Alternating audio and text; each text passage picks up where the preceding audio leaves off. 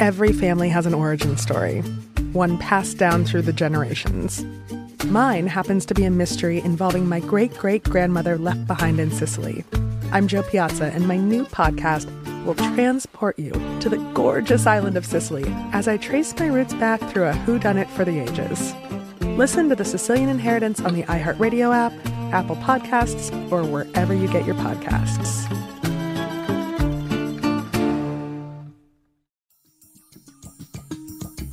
In the intensity that you experience in New York in terms of human nature, of being surrounded by people and their behavior, and is similar, to me anyway, to the intensity you experience in Wyoming with the complete absence of people. Like, it's just two extreme versions of this country, and I am attracted to extremes, so it was satisfying in similar ways. Welcome to A Way to Go, a production of iHeartRadio and Fathom. I'm Geraldine Gerba. And I'm Pavia Rosati. One of the beautiful things about travel is using it to find ourselves, escape ourselves, immerse ourselves, showcase our best selves, and expose ourselves to challenges and uncomfortable realities of the world we live in. Traveling can be a way to connect or disconnect, a way to open ourselves to new relationships or be completely alone. Sometimes it's uncomfortable, and sometimes it's not pretty. While the know-it-all may say, don't go there, the traveler will go. Be a witness and turn that experience into recognition and understanding. In her memoir, No One Tells You This, writer Glynnis MacNicol takes readers from Canada to New York to Wyoming while chronicling her 40th year, experiencing thrills, loneliness, independence, grief, and exhilaration. Well, we're thrilled to have you here, Glynnis. Thrilled. Thank you so much for joining us. Thank you. You said that when you turned 40, you, quote, promptly discovered it was nothing like what I'd been led to believe. Mm-hmm. Your book explores what makes a woman's life worth living, particularly when that woman chooses to participate outside of the framework society has set up for her, namely marriage and procreation. What were the expectations you had for your milestone year? I'm now 45, so sometimes I have to really think back. And I'm glad I wrote the book when I did, because now I think, oh, was it really such a big deal? But it was such a big deal. And I think I approached 40 with a sense of dread and panic. And I was single. I didn't have children. There's very little narrative evidence that when you have neither of these things and you turn 40, that life is going to be enjoyable. I think we really condition women to think of aging as a process of shame and dread. And we don't. I'm rolling my eyes. I'm just rolling my eyes because you don't. Yes, it's really yes, but I'm also like, oh, really? I know Still? It's exhausting, but sometimes I walk. Now I feel like I've disengaged from that thinking so significantly. But I hear from so many women who've read the book, and men, to be honest, who are experiencing that anxiety and dread and panic. And then I walk into, a Barnes & Noble and look at the magazine rack. And of course, there's no visual evidence that you can be enjoying yourself in life as a woman past a certain age, because we don't really talk about that. So while I was feeling all these things, I don't think it was a surprise I was feeling all of these things. And then I turned 40, and of course, I was like, wow, really, actually, I'm having sort of a great time. And at the same time, I was having very difficult experiences with regards primarily to my mother and a few other things. And none of that, I'd been prepared for neither of those things.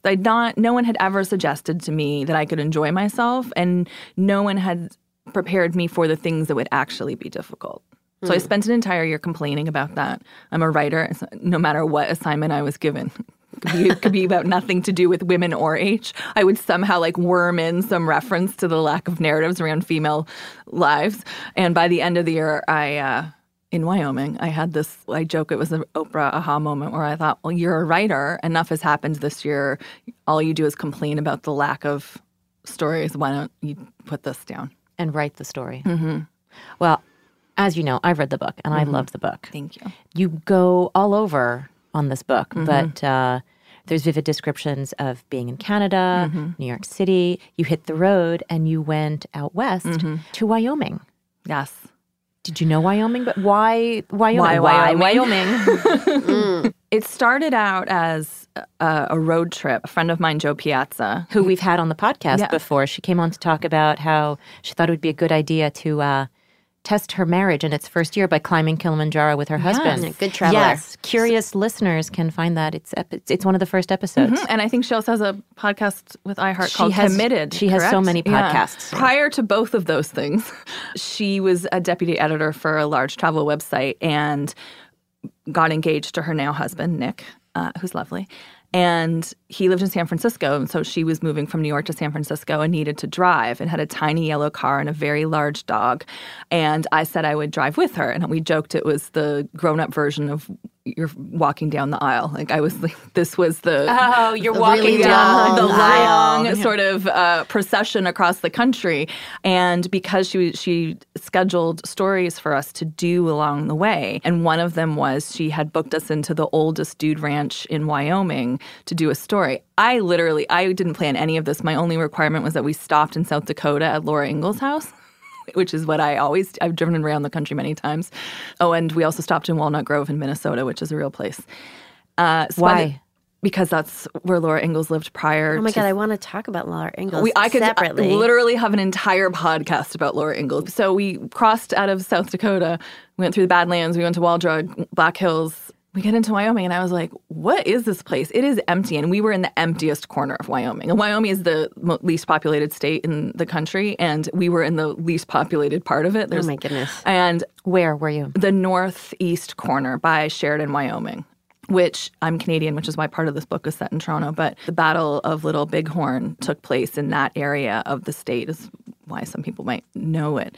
And I was mesmerized by the emptiness. It was literally like being on the moon. There was no other cars. There was no evidence of people for like 2 hours. And as we arrived in Buffalo, Wyoming, to go up to the Dude Ranch, there was like a huge storm coming across the horizon, and we're in this tiny car, and Lady the dog started getting more and more anxious, and we're driving up into the mountains, and we lose the signal, and there's lightning flashing everywhere and these rock overhangs, and it was literally the beginning of so many terrible horror movies that we like to apply to women on the road. And we pulled into this ranch, but it was pitch black, and there was a saloon, and a girl came out and said, well, here's your cabin, which looked like a Laura Ingalls cabin.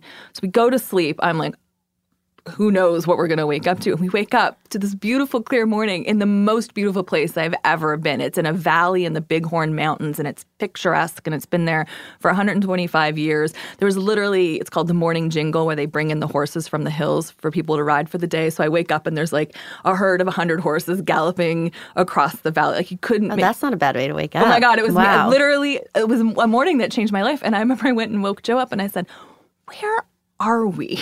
Where are we? And we were supposed to just stay till that evening and then drive to the Tetons.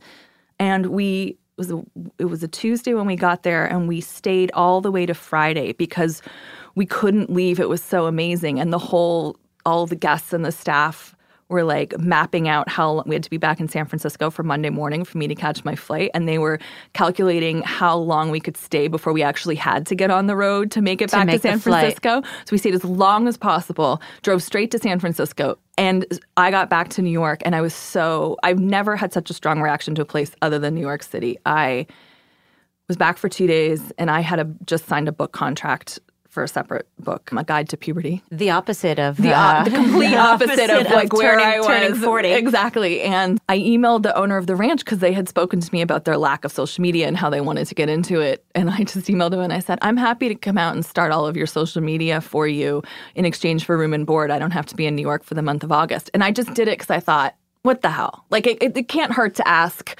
I don't have to be anywhere in particular for the next month. And they were lovely. And he emailed me back almost immediately, and he said, let us know your flight details. Someone will come and get you, which is not a small thing because the closest airport is 2 to 3 hours away. Oh, that's so nice. Yeah, so I went back for the month. What a coup. I know. I was just like, okay. And that, I think, too, is parts of that year had been quite difficult up till then.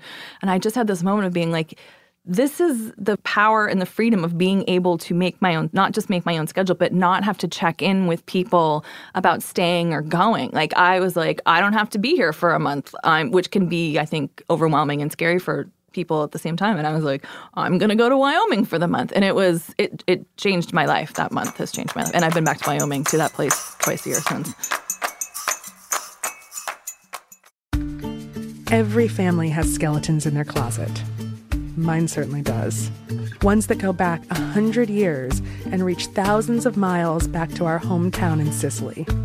Ever since I can remember, my relatives told the story of my great-great-grandmother who was killed by the mafia.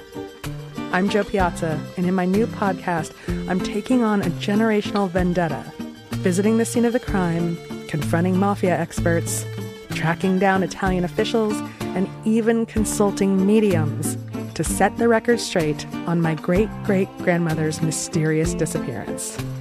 And in between the fact-finding missions, I'll be drinking a lot of wine and eating all of the pasta. Come to Italy with me to solve this 100-year-old murder mystery. Listen to The Sicilian Inheritance on the iHeartRadio app, Apple Podcasts, or wherever you get your podcasts.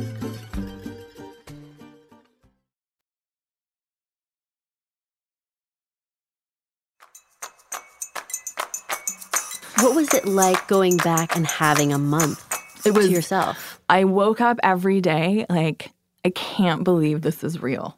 The only comparison I have is coming to New York at 23 and coming up from the I'd never been to New York before. I'd never been to the United States before, which is kind of crazy in hindsight. It's an interesting first impression to have. Yeah, well, it is. Well, I got on the train from Queens. I landed very late at JFK on a Friday night, and I took the R train into Manhattan and got out at 60th Street and Fifth Avenue, and it was like a Saturday in the fall and a perfect September day. And I remember looking up Fifth Avenue, and I traveled quite a bit up until that point, and I literally said, I'm never leaving. That was 1997. I was like, I'm never leaving. I've never had that reaction to any place but Wyoming. So while you must have had some image of New York in your mind before you got here from movies and all of that. And by the way, the R train to 60th and Fifth Avenue, you stepped into the picture of Manhattan. It's the Plaza Hotel on one side, Bergdorf on the other side, the Central Park behind you, the Fifth Avenue, the whole thing. Did you have any preconceived notions of what you would find when you went to Wyoming? I didn't even think about the fact I was going to Wyoming because I was very focused on going to South Dakota, which is my favorite state to drive across. It's such a wonderful state that starts out as like farmland on the east side, and then you go across 90, I think it is, and it gets increasingly empty. The buffalo grasslands, you see signs for wall drug the whole way so that you're incapable of not stopping at wall. These hand-painted signs, 5 cents for coffee for the entire stretch.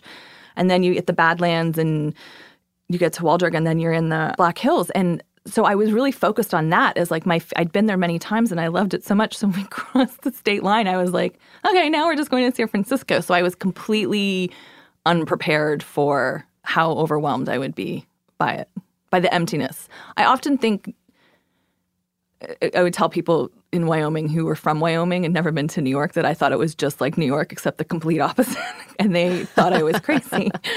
But in the intensity that you experience in New York in terms of human nature, of being surrounded by people and their behavior and like all around you, is similar to me anyway to the intensity you experience in Wyoming with the complete absence of people. Like it's just two extreme versions of this country. And I am attracted to extremes. So it really was satisfying in similar ways. Oh, that's awesome. Yeah. Can you describe your day-to-day? At the ranch? At the ranch. It's ridiculous. Back at the ranch. I would get up it's August, so the sun, you're really aware of the sunrise and sunset because there's no artificial light.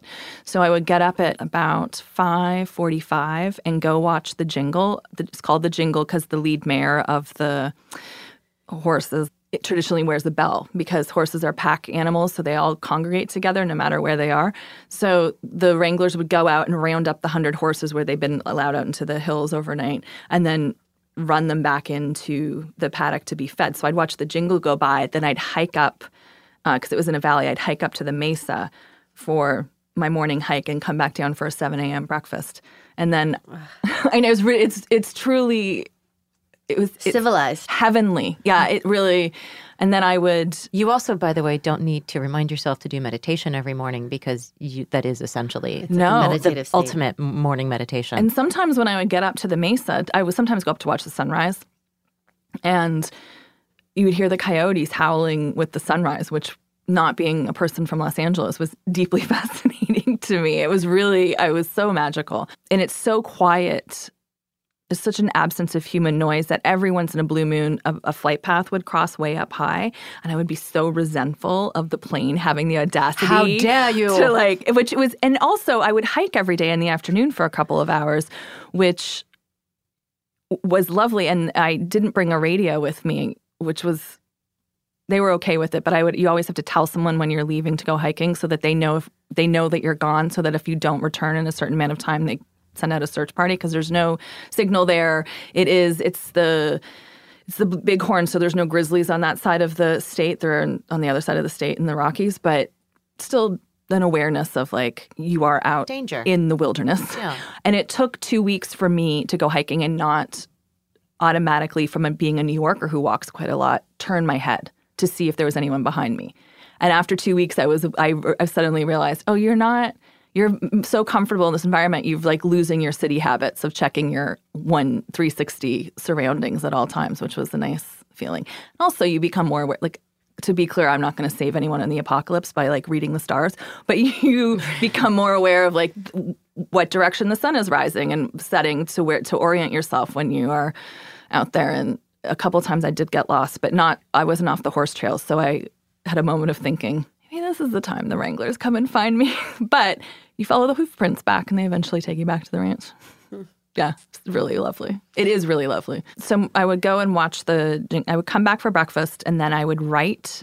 I would go back to my cabin and light a fire.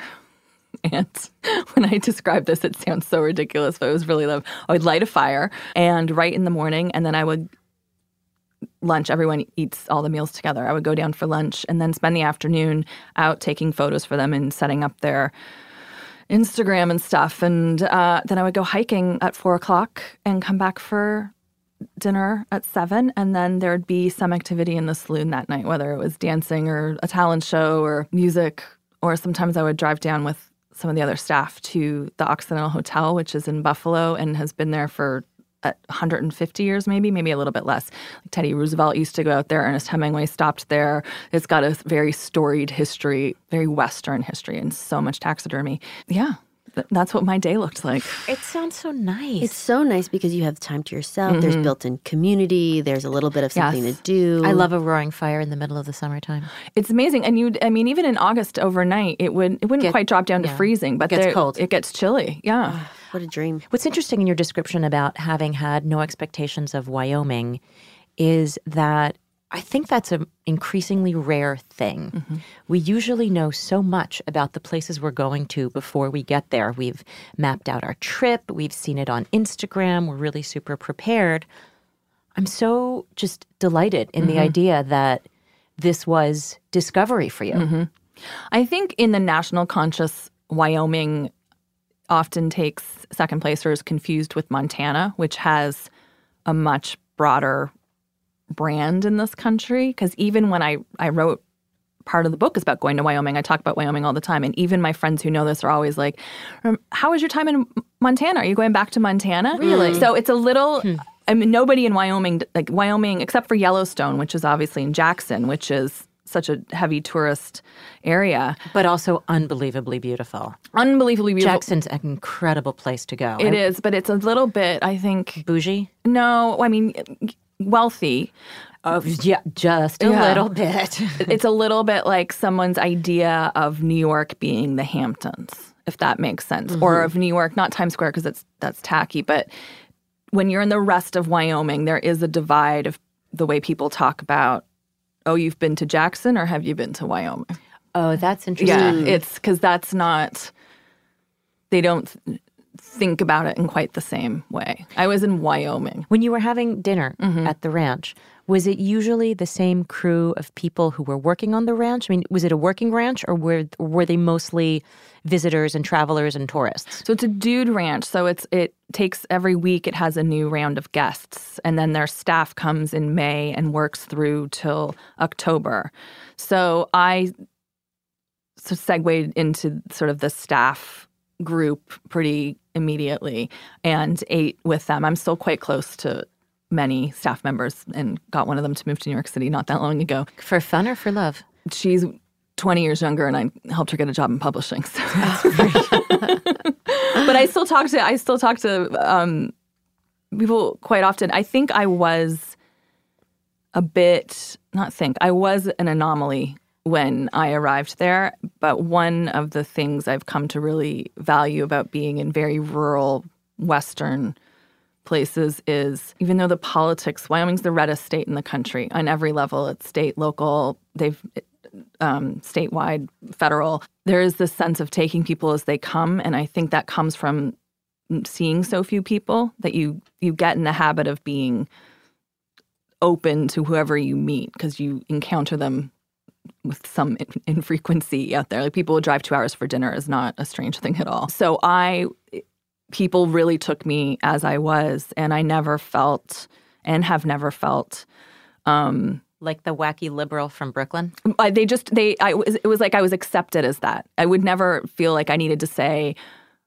or not express my, say in 2016, deep desire to see Hillary Clinton as president of the United States. And my experience with those conversations was, yeah. Or I'd say, I live in New York City. I don't like guns at all. And people would say, that's fine. I've got 23 in my trunk. And I'd be like, yeah, no, I know where I am. But there was never, I think, some of the different sort of pushback you can get in more populated conservative areas. It's a much different sensibility in my experience. And this is why you've been going back so much. That, the openness, it's impossible to find that emptiness almost any. The only place I came close was when I went to Iceland. But truly, Wyoming is truly empty. I mean, I have done a 2-hour drive from Buffalo to Casper and seen at certain times of the day just like a handful of cars. It does feel like being on the moon. It's really an extraordinary experience. Every family has skeletons in their closet. Mine certainly does. Ones that go back 100 years and reach thousands of miles back to our hometown in Sicily. Ever since I can remember, my relatives told the story of my great-great-grandmother who was killed by the mafia. I'm Jo Piazza, and in my new podcast, I'm taking on a generational vendetta, visiting the scene of the crime, confronting mafia experts, tracking down Italian officials, and even consulting mediums to set the record straight on my great-great-grandmother's mysterious disappearance. And in between the fact-finding missions, I'll be drinking a lot of wine and eating all of the pasta. Come to Italy with me to solve this 100-year-old murder mystery. Listen to The Sicilian Inheritance on the iHeartRadio app, Apple Podcasts, or wherever you get your podcasts.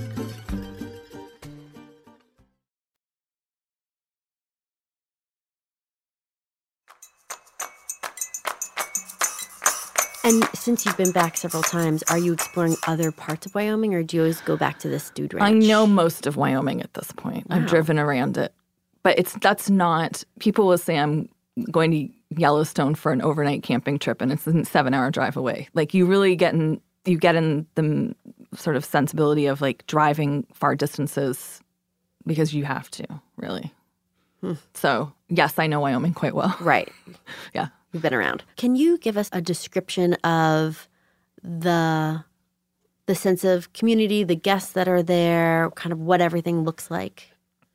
The guests that come to the ranch are frequently from the middle of the country, which was an interesting experience too. As a New Yorker, I think we don't consider all the time the experiences of living, with due respect, the experience of living in Wisconsin, Ohio, Michigan. These were often the guests. Hunting is quite a regular thing, and it's much different from New York lifestyles. But they guest switch. I'm much closer to the staff. I know some of the regular guests. There's people that have been coming back there for 40 years. Is it a lot of families? Yes. Mm-hmm. It's family. They have families up until the second week of August, and then it turns into adults only.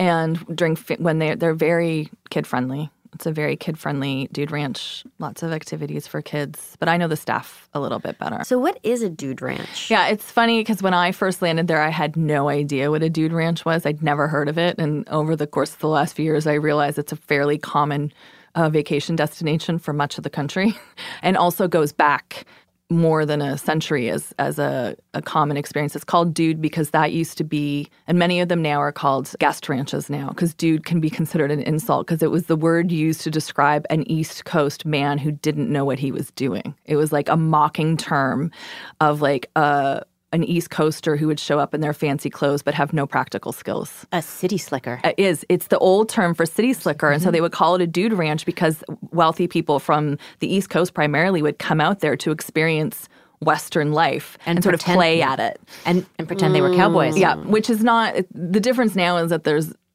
Western life has so significantly shifted that this running dude ranches is now much of Western life. I mean, I can't speak with great authority to that, but that's certainly my impression. But a dude ranch is where you go and you ride horses into the mountains, or there's dude ranches all over the country. In Arizona, there's many famous ones. In Montana, in Wyoming, fly fishing. Yeah, and you have like square dancing at night and talent shows. I only know this one. It's called Paradise Guest Ranch outside of Buffalo, and it is the oldest dude ranch in the country, or in the state of Wyoming. And it's been in the family since the 70s. So there was a reference in one of your articles to a concept David Brooks of the New York Times wrote about called the Odyssey years, which is a period of improvisation that is a sensible response to modern conditions. And I wanted to know, do you feel like you're still in your Odyssey years? Listen, I hadn't heard that phrase before, but that's interesting because I always love referencing Odysseus and the Odyssey, which is the template for travel and adventure and everything. But Joseph Campbell, who I love, Here with a Thousand Faces, or the Power of Myth, he used to talk about how women's Odyssey was motherhood, childbirth and motherhood, but men's Odyssey was going out and exploring and finding themselves. Typical. Yeah, it's driving me freaking crazy. I was like, no wonder I'm obsessed with Laura Ingalls and Princess Leia. Like the only two women we get to see, like, literally go out on the road. I think we're all in Odyssey years. Like, life is the Odyssey. And the difference for me in women who are not married or who don't have kids is that the Odyssey we're on is not documented. And what feels overwhelming about that experience is never having a reference or a blueprint or an experience to look to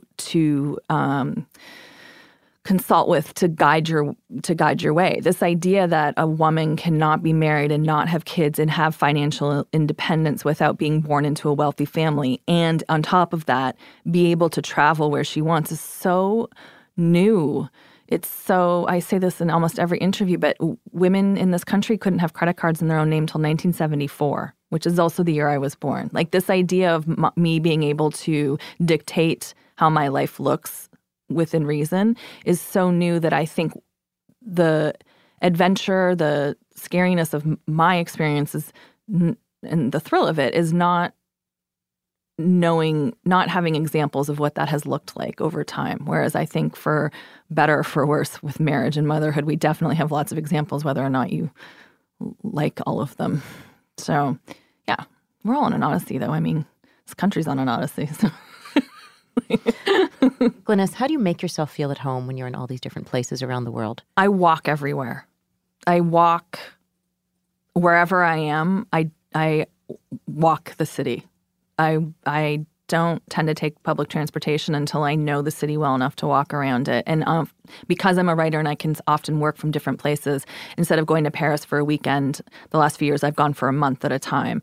And when I visit, I was in Berlin this summer for maybe 5 days, and I walked something like 50 or 75 miles when I was there. I like to know the city on foot. I think it gives you a much better understanding of why it is the way it is and much more exposure to the people who live there, and makes me feel like I'm actually getting to know it as opposed to just passing through, which is not to say I'm opposed to a very nice hotel room, but that's often, I think Airbnb has opened this up too and also dropped hotel prices. But like, I just walk everywhere. That's I've in Berlin and in Amsterdam, I rented bikes because I bike New York quite a bit, and I bike Paris when I'm there. So both those things.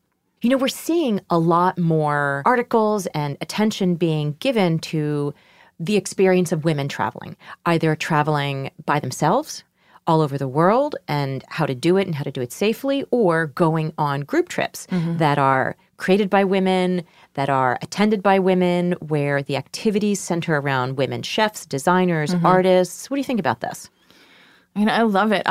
At this point, I don't remember the last time I traveled with someone. Like, it would really, at this point, there's there's such a short list of people I would say, yes, you can come with me, because I'm so accustomed to doing what I want when I want it. Now, I say that, but I also joke I have an international club of sort of single women in every city I spend time in that I meet up with when I'm there. Like, I have a whole group of women in Paris, Wyoming, Los Angeles, and part of that is you can travel by yourself. I think the iPhone significantly changed things in terms of communication and knowledge about where you were, and this lack, less isolation if you feel, I remember driving across the country with just a map, and it was wonderful, but there's a much greater sense of risk with that, I think. I think that we are in a moment of women really just enjoying the fact that they are not obligated to spend time with men because they are paying their own way. And what this is looking like across the board, the ability of women to pay their own way, we're seeing shifts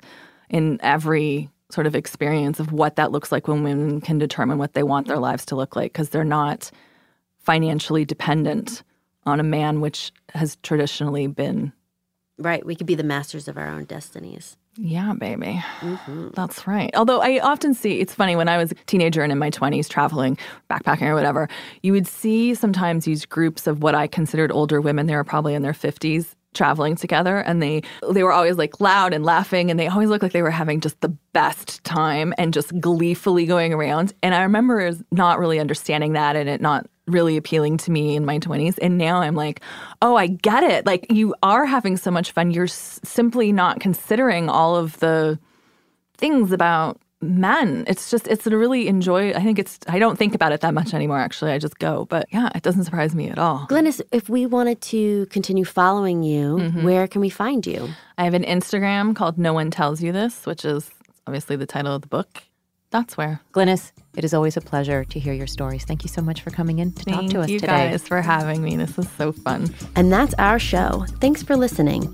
If you like what you heard, please subscribe. And, leave us a 5-star review. A Way to Go is a production of iHeartRadio and Fathom. You can find the details we talked about in the show notes and on our website, fathomaway.com. Don't forget to sign up for our newsletter when you're there. You can get in touch with us anytime at podcast@fathomaway.com. And follow us on all social media at @FathomWayToGo. Please tag your best travel photos, #TravelWithFathom. If you want to really go deep on the travel inspiration, pick up a copy of our book, Travel Anywhere and Avoid Being a Tourist. I'm Geraldine Gerba. And I'm Pavia Rosati. And we'd like to thank our producer, editor, and mixer, Marcy DePina, and our executive producer, Christopher Hasiotis.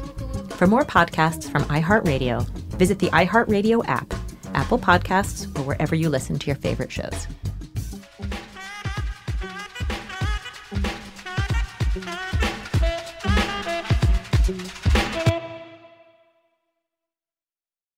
My whole life, I've been told this one story about my family, about how my great-great-grandmother was killed by the mafia back in Sicily.